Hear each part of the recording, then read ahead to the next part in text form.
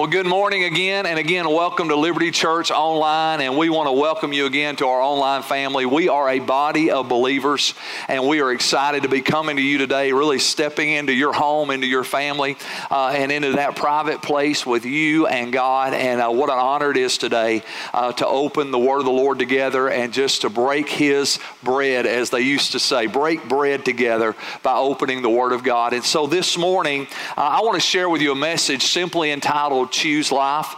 And last Sunday, as so many different things were happening over the last couple weeks as the coronavirus has continued to creep into our world, into our nation, and now we have a pandemic of all these things that are happening, I just want to encourage you in something today. I want to encourage you that we serve the God of hope.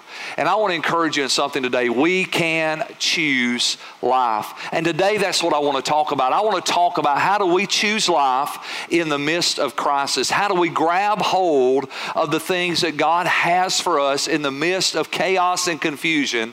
And how do we continue to thrive in this world that we're living in today? And how do we bring hope to a world that is around us? Because I believe that our job as the church is not just to experience the protection and provision of God, but to minister the hope of God to a world that desperately needs to know Him. And I believe that today, through the Word of the Lord, God's going to teach us and show us how we can choose life in the midst of every circumstance and in the midst of every situation that we would find ourselves in. So Deuteronomy chapter 30, God makes this statement. He's speaking to the nation of Israel, and this is what He says. He says, "Today I have given you the choice between life and death, between blessings and curses. And now I call on heaven and earth to witness the choice you have made.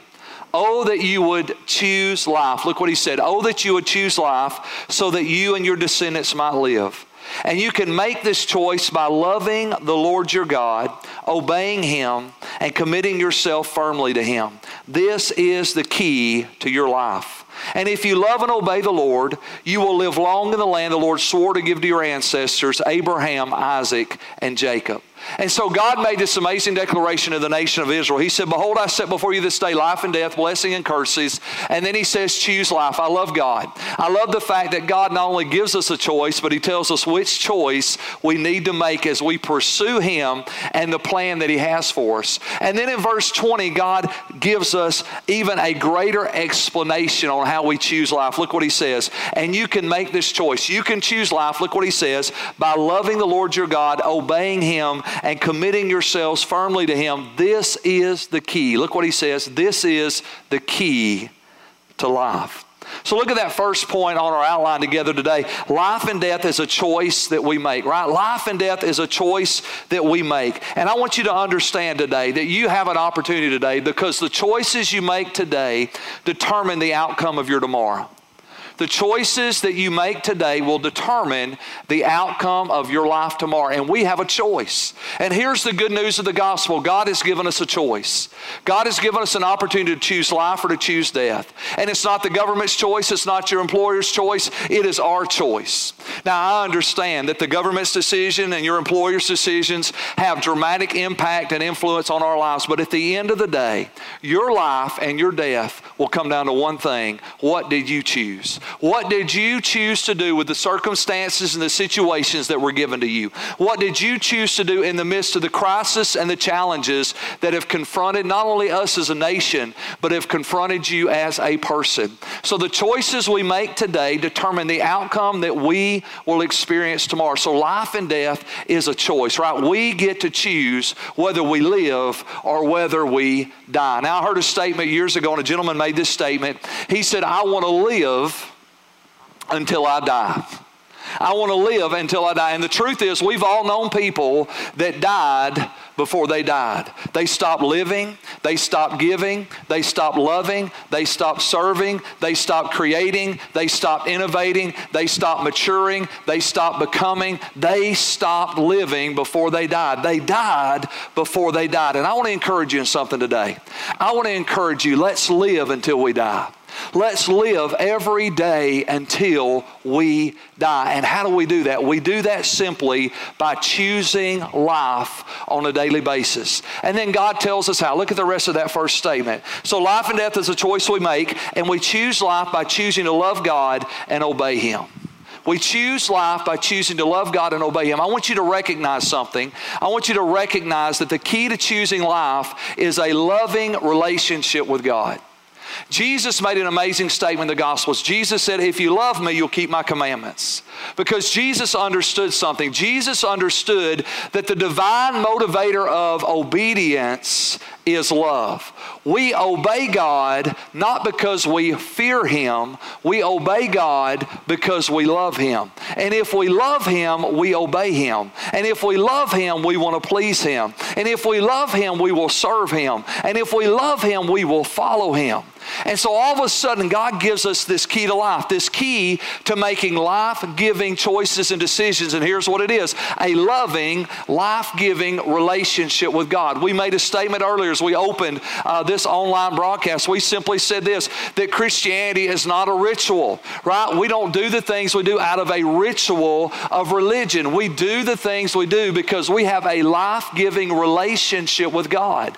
And the key to choosing life consistently and continually is that relationship with God. And if you're here today and you're listening to me online and you recognize, I don't have that. I don't have a life-giving relationship with God. All I know is ritual and no relationship. I want to encourage you in something today. Today is the day of salvation. And the Bible says that today, by faith in Jesus Christ, you and I can be saved. We can be saved not only from a devil's hell, we can be saved and not only have eternal life in heaven, but we can be saved and literally brought into a life-giving relationship with God. And before we close this broadcast today, you're going to have an opportunity, every person watching, to make that decision so you and I can live a life of a life-giving relationship with God. Because choosing life and choosing to love God is the key to our lives. And so all of a sudden we begin to recognize life and death as a choice. And the key to choosing life consistently and continually is loving God and obeying Him because we have a real relationship with Him. Now I want you to look at our second point today, because this is a critical point that I want us to talk about. The choices that we make in crisis are usually the choices that make us or break us. The choices that we make in crisis are usually the choices that make us or break us. Why? Because crisis choices many times have immediate and lasting repercussions. See, right now we are in a crisis as a nation. And we're confronted with things that we've never been confronted with before. We've got all kinds of house quarantines, and people are having to stay at home, and businesses are working from home, and all kinds of businesses have shut down, and there's economic, and there's relational, and there's national repercussions that are happening. And the reality is how we make choices in the middle of crisis is very significant, because it is those crisis choices that we make that many times have an immediate and a lasting repercussion. All of us can probably think about a time when we make a decision in a moment of crisis and we made the wrong decision. As a matter of fact, let me go so far as to say this. I believe that one of the strategies of the enemy is to use the pressure of crisis to cause us to make what I want to call deadly decisions. We can make deadly decisions instead of life-giving decisions if we allow the pressure of crisis to cause us to begin to make choices and decisions that bring death instead of choices and decisions that bring life. Just a real practical application. Kelly and I, early on in our marriage, made a financial decision that brought death. And not only did it bring immediate repercussions, but it brought lasting repercussions as we ended up purchasing something we really couldn't afford, purchasing something we really knew we didn't need to purchase at that time. But because of the pressure of a good salesman, because of the pressure of our own lusts and our own desires to have something that we couldn't afford to have, we had immediate repercussions. We were immediately put in financial stress, and then there was lasting repercussions because we made a deadly decision that was not led by the Lord. It was not life-giving. It was destructive. And that decision lasted literally for years as we had to dig ourselves out of a financial hole that we had put ourselves in. Right now, we are a nation in crisis, and there's pressure. There's the pressure to protect your family. There's the pressure to protect yourself. There's the pressure of the unknown. There's the pressure of financial weight and financial worry because of the business and the economy and all the things that are happening in the world around us. And I want to encourage you in something today. We can choose life. In the midst of death, we can choose life. In the midst of crisis, we can choose life. In the midst of uncertainty, we can choose life. And I want to encourage you, do not allow the strategy of the enemy to take crisis choices and use them to cause you to make deadly decisions that rob you of the life that God has for you. So I want to share with you today 4 choices. 4 choices I believe that we can make in the midst of crisis. 4 choices we can make consistently and continually in our daily lives that will help us choose life. And let me just say this again. The more consistently we choose life by choosing that loving relationship with God, the more consistently we will thrive and flourish and prosper in the things that God has for us. Amen? So let's look at that first choice. So the first choice is simply this: we have to choose faith over fear. We have to choose faith over fear. And I want you to just break that down for just a second, because faith draws us near, but fear draws back. Faith believes and fear blames. Let me look at a couple scriptures with you this morning. 2 Timothy chapter 1, verse 7. I hope you know this scripture. If you haven't memorized it, you ought to memorize it. You ought to put it to heart. You ought to put it on your refrigerator, put it on your mirror, put it in your car. 2 Timothy 1, 7 says, "For God has not given us a spirit of fear." Let's talk about that for a second. God has not given us a spirit of fear. So what Paul tells us is that there is a spirit of fear. There is a demonic oppression called fear that wants to come against your life. And there's a spirit of fear that manipulates and torments the hearts and lives of people. And right now, there is a pandemic, they say, of the coronavirus, but there is an epidemic of fear. Right now, one of the greatest challenges is not how do we fight off the coronavirus. One of the greatest challenges is how do we navigate through the fear that is gripping the hearts of people, because fear, the Bible says, has torment. And wherever there is fear, there is torment. And so many people are living in a place of emotional and mental torment because they're tormented by a spirit of fear. So we recognize, number one, God has not given us a spirit of fear. And I just want to do something right now.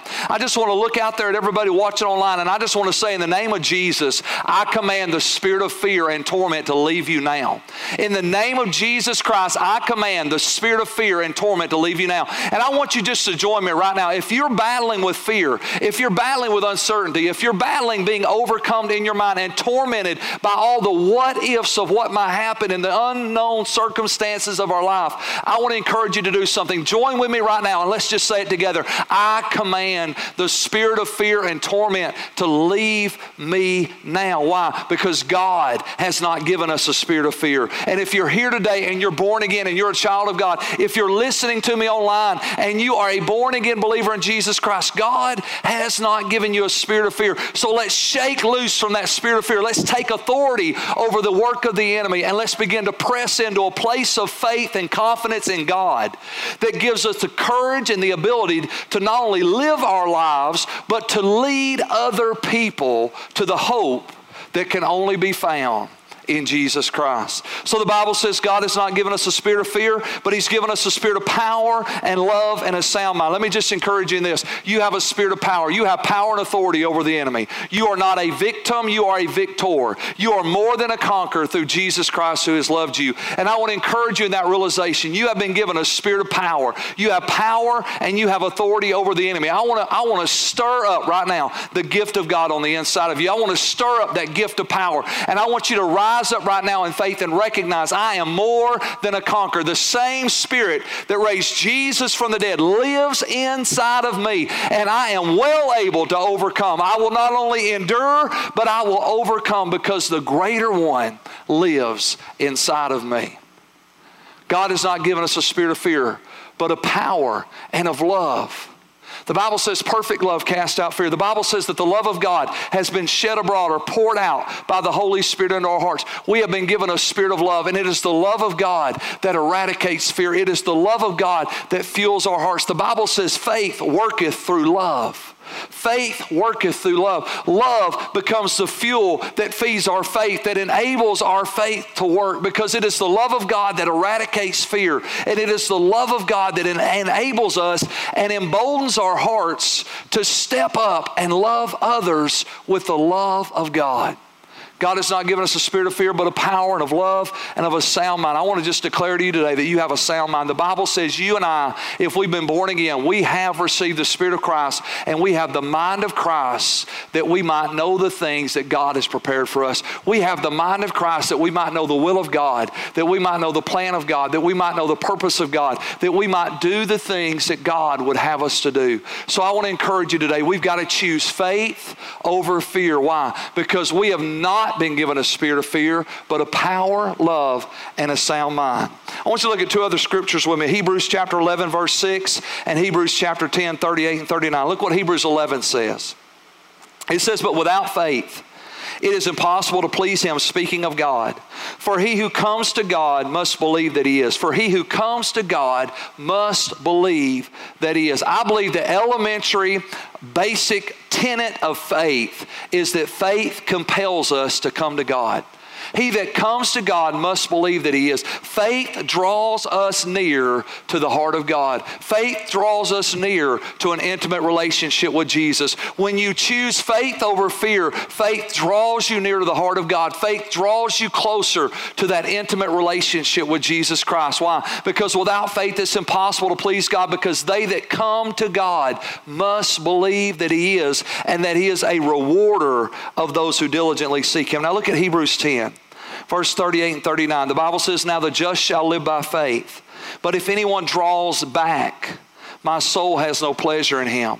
But we are not of those who draw back to perdition. That word literally means destruction. But we are of those who believe to the saving of the soul. See, how do I know if I'm in faith or fear? Faith draws near and fear draws back. Fear steps away. Fear pulls back. And I want to just encourage you in something. If you have found yourself over the last few weeks starting to draw back, starting to question God, starting to wonder how you could serve God in the midst of these troubling circumstances and situations, I want to encourage you, rebuke the spirit of fear. Don't give in to fear. Don't choose fear. Choose faith over fear. Why? Because faith draws you near. We've all seen people go through similar circumstances. We've all seen people go through severe loss and severe setback and financial loss. And we've seen people that seemingly lost everything, go through the greatest trials and tribulations of their life. And we've seen people go through that and come out on the other side closer to God, more excited about God, more passionate about God, and closer to Him than they've ever been in their life. And then you flip the coin, and we've seen other people go through the exact same circumstances and come out cursing God and denying God and shaking their fists in anger toward God. Why? Because one chose faith and the other chose fear. Faith draws us near to the heart of God. Fear causes us to draw back, the Bible says, to destruction. And the second thing I want you to see, how do I know if I'm in faith or if I'm in fear? Well, the Bible teaches us that faith believes, but fear blames. One of the greatest indicators that I'm choosing faith over fear is that faith believes. Faith believes that in the midst of uncertainty, God is certain. That in the midst of chaos, there is a God of peace. Faith believes that if God is for us, no man can be against us. Faith believes that God is able to not only save us, but God is able to keep us even from the coronavirus. Faith believes that God is our healer, God is our deliverer, God is our redeemer, and God is our rescuer. That God is the source of every good and every perfect gift. Faith believes that in the midst of chaos and confusion and national crisis, there is a steadfast hope that sustains us and keeps us, and His name is Jesus. But fear blames. Fear blames God, fear blames others, fear blames circumstances, fear blames situations. And if you just listen to social media and if you just watch the news, there's a lot of faith and there's a lot of fear. There's a lot of people that are believing God in the midst of crisis, and there are a lot of people that are blaming God and blaming others for the chaos and confusion that's happening around us. One of the greatest ways to know whether you're choosing faith over fear is, are you believing God for the breakthrough, or are you blaming others for the struggle? Because faith believes and fear blames. So we've got to choose faith. We've got to choose to draw near, and we've got to choose to believe that God is good even when life is uncertain. The second choice we have to make is we have to choose prayer over panic. We have to choose prayer over panic. Think about it like this. Prayer connects us to the peace of God, the provision of God, and the protection of God. Panic disconnects, distorts, and disrupts every aspect of our life. Think about panic. Panic disconnects, distorts, and disrupts every aspect of our life. When you think about what happens when a person panics, when they panic, they run. When they panic, they are in the wind, right? That fight or flight scenario happens, and all of a sudden panic sets in, and they fly. They take off. And guess what happens when you panic? When you panic, you disconnect from the peace of God. You disconnect from the joy of the Lord. You disconnect from that place of provision and that place of grace where God wants you to live. The Bible says God will keep in perfect peace those whose minds are stayed or set on Him. And when you panic, you disconnect from that peace and you disconnect from that joy that God gives that surpasses all wisdom and all understanding.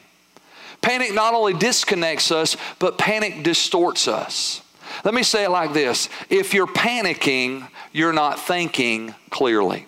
If you're panicking, you're not thinking clearly. Let me say it again. If you're panicking, you're not thinking clearly. Why? Because panic distorts your thoughts. And it is almost impossible for you to make wise choices. It is almost impossible for you to choose life when you're in panic mode. Because when you're in panic mode, your thoughts are distorted by the overwhelming emotions that panic brings with it. And then last but not least, panic not only disconnects, not only distorts, but panic disrupts every area of our life. Because when you're disconnected from the peace of God and you're distorted in the thought process that's going on in your mind, all of a sudden it disrupts every area of your life. It disrupts your relationships, it disrupts your finances, it disrupts your emotional, your mental, and your spiritual peace. And everything about your life begins to go into a spiral, a downward spiral into destruction. Why? Because you're panicking. So what's the option? We got to choose prayer over panic. Why? Because prayer connects us. Prayer connects us to the peace of God. Prayer connects us to the provision of God. And prayer connects us to the protection of God. Look what Paul said in Philippians chapter 4, verse 6. He says, don't worry about anything.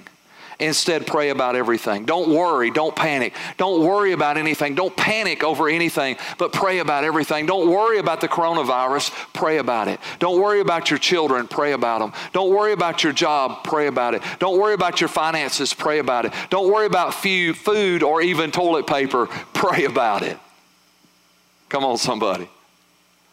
Don't worry. Don't panic. Pray. Don't panic. Pray. Don't panic, pray. And then Paul does something. He says, don't worry about anything. Instead, pray about everything. And then he breaks down what that prayer really looks like.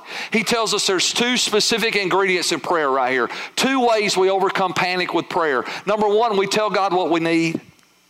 Look what he says. Just tell God what you need. What do you need? Do you need food?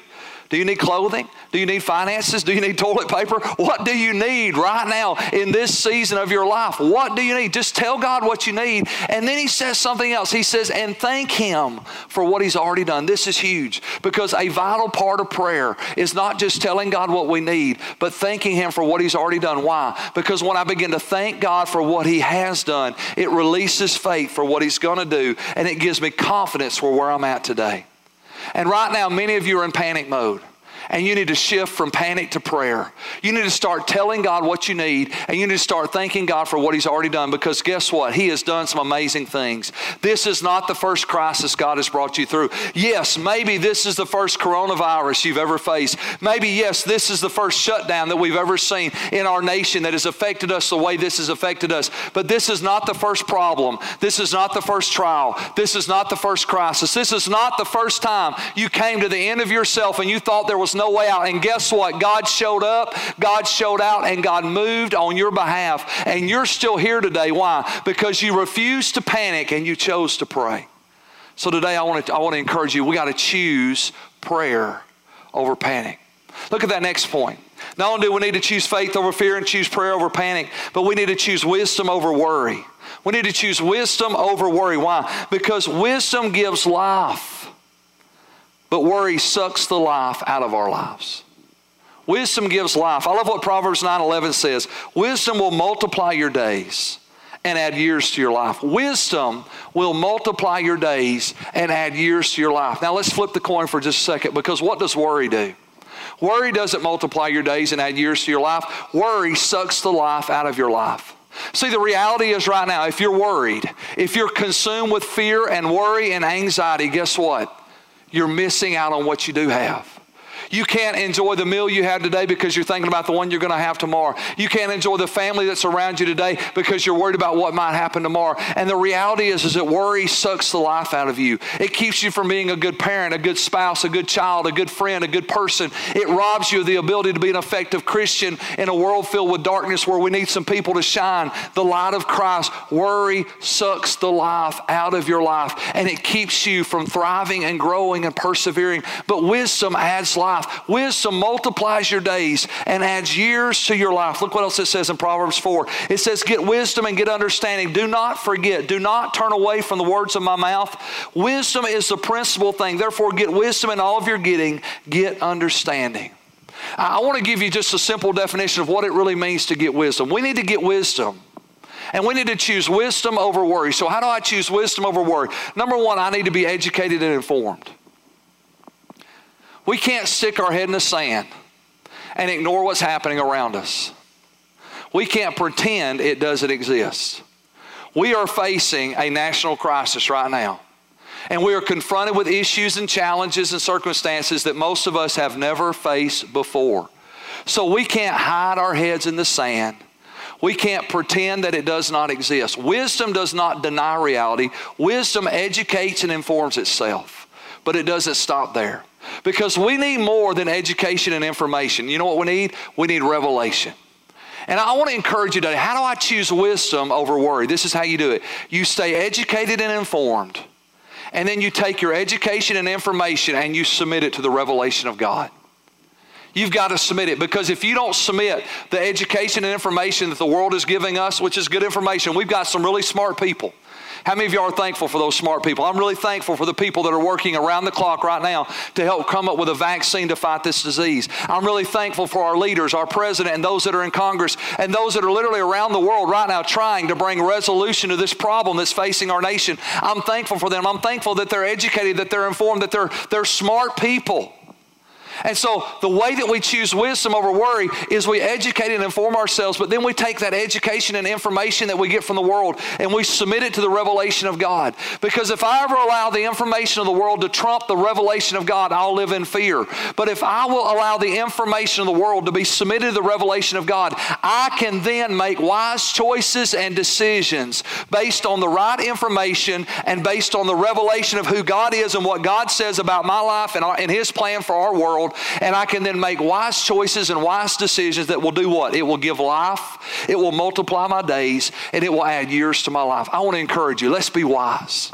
Let's choose wisdom over worry. Let's not live in anxiety. Let's not stick our heads in the sand. Let's not be tormented by the what-if circumstances and situations of life. Let's be informed and educated. And let's take the information that we're getting from the world and submit it to the revelation of who God is and what He says in His Word. And let's make wise, educated decisions based on the revelation of God, trumping over the information of the world, so we can live a life that God would cause us to live. Because guess what happens? When you prosper and flourish in the midst of chaos and confusion, you become a light in the darkness that helps other people come to know Jesus Christ.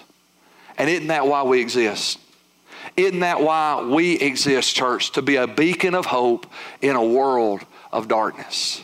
So let's look at our last point. I want you to see this. So not only do we choose faith over fear, we choose prayer over panic, we choose wisdom over worry, and last but not least, I want you to see this, we choose service over selfishness. We choose service over selfishness. Why? Because selfishness multiplies the crisis, but service minimizes the crisis because it ministers to the people that are in crisis. Philippians chapter 2, 3-5 says this: don't be selfish. We might ought to post that on our hands before we walk in Walmart or the grocery store. Don't be selfish. Don't be selfish. Don't be selfish. Look what it says. And don't try to impress others. Be humble. thinking of others as better than yourselves. Don't look out only for your own interests, but take an interest in others.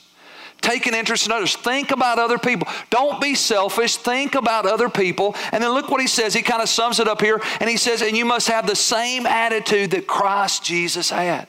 What was the attitude of Christ? Well, if you read the rest of that chapter, you find out that Christ, who was God, became man, humbled himself, the Bible says, to death, and to become obedient unto the death of the cross. He became a curse that we might be blessed. And Jesus himself said, I did not come to be served, but to serve and give my life as a ransom for many. And then Jesus made this amazing statement. He said, the greatest is the servant of all. So I want to challenge you to do something today. I want to challenge you to choose faith over fear. I want to challenge you to choose prayer over panic. I want to challenge you to choose wisdom over worry. And I want to challenge you to choose service over selfishness. Why? Selfishness multiplies the crisis. The reality is we live in a world today, right now, we don't have a food shortage and we don't have a toilet paper shortage. We have a supply problem. And the supply problem we have is they can't put enough food and enough toilet paper on the shelves to supply the need. And it's not because there's not enough food, and it's not because there's not enough toilet paper. It's because we went into selfish mode and began to hoard for ourselves, and we forgot about everybody else. How many of you understand that every family wants to feed their family? That every mom wants to take care of her kids? That every husband wants to provide for his wife and those that look to him? And the reality is if we want to shine as a light in the darkness, we've got to choose service over selfishness. That doesn't mean we don't take care of our family. That doesn't mean we don't plan ahead and prepare for what might be coming. But it simply means this. It means we can't live out of a self-serving mentality. We've got to live out of a service mentality that says, you know what, I'm going to take care of my family, but I'm not going to be so selfish that I don't realize there are other people trying to take care of their families, and I want to serve them.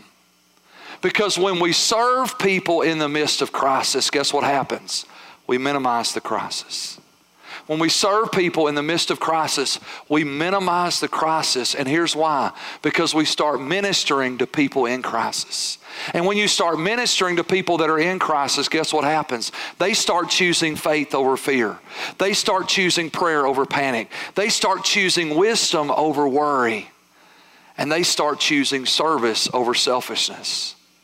There's something powerful that happens. I want you to hear me, and I'm going to close with this. There's something powerful that happens when we stop focusing just on our needs and we start focusing on how we can meet the needs of others.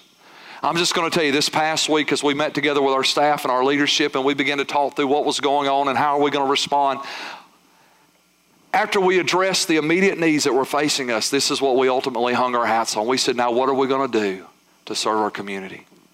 What are we going to do to serve our people and serve our community? And how can we help the people that are around us? We don't want to help for the sake of helping. We want to help because we love God and we love people. And when you choose service over selfishness, all of a sudden, it changes the way you deal with crisis. And it minimizes the crisis. And it brings other people to a place of faith where they too can begin to serve others and make a difference. And so I want to encourage you in something today. I want to encourage you to choose life. God said, behold, I set before you this day life and death, blessings and curses. Therefore, choose life. And at the very beginning of this message, I made this statement from the Word of God in Deuteronomy 30. God said this. He said, loving God and obeying Him is the key to life. And if you're here today and you don't have a life-giving, loving relationship with God through His Son, Jesus, I want to lead you in a simple prayer right now. Because today you don't have to panic. You can pray. Because there's a God in heaven who loves you. He sent His Son Jesus to die on the cross to pay the penalty for your sin and to purchase your life so that you could live for Him. And the Bible says in Romans chapter 10 that if we believe in our heart and confess with our mouth that Jesus is Lord, we'll be saved. That if we believe that Christ died and rose again on the third day, that He paid the penalty for our sin, and that if we would trust Him and confess Him as Lord and Savior of our lives, we could be saved. So if you're watching me today, and I don't care where you're at, what place you're in, I don't care if you're alone or by yourself, if you're here today and you've never entered into the life of God that comes through a loving relationship with Himself through Jesus, and you're here today and you say, you know what, Pastor Keith, I believe Jesus died for my sins. I believe He rose again on the third day.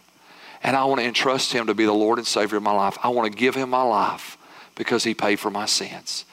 If that's you, I want to pray this prayer all over the nations today. Let's just pray this prayer together. Let's say it out loud right where you're at. Dear Heavenly Father, I believe. I believe Jesus died for my sins. I believe he rose again on the third day. And I ask you to forgive me of my sins because I confess I'm a sinner. And I ask Jesus to be my Lord and my Savior. I receive the gift of eternal life. And I receive the gift of life that comes through knowing you. In Jesus' name I pray. Amen. If you prayed that prayer, welcome to the family. If you would, please click on one of those links. Let us know you prayed that prayer today. Let us know you trusted Jesus. We'd love to send you a Bible study. We'd love to send you some information just to get you started to help you take that next step. And I want to encourage everybody watching today. We implemented something just this past week called Everyday Sunday. And every day at 9:30 a.m. we're releasing just a word of encouragement. We want to challenge you to be the church. And we want to encourage you in the midst of crisis to choose life and choose love. And we want to help you do that. So Everyday Sunday is a 5 to 10 minute video presentation just sharing the Word of God and praying and encouraging you. So we want to challenge you to tune in and be a part of that. Stay connected. I want to just let you know the best is yet to come. In the middle of crisis, God creates unusual opportunities for His glory to come. And I believe today that His glory is coming. So Father, I pray your blessing and your anointing over every person watching today. I pray for the cure and the remedy, Father, to this virus and this disease. I ask you for wisdom and knowledge to be poured out upon those that are researching and those that are developing the remedies that we need. And Father, we ask you by the power of the Holy Spirit that you would eradicate this disease. Father, I curse the coronavirus. As Jesus cursed the fig tree and it withered and died from its roots, I curse the coronavirus. And I declare life and blessing, health and healing through the blood of Jesus Christ our Lord. And we ask it all today in Jesus' name. Amen.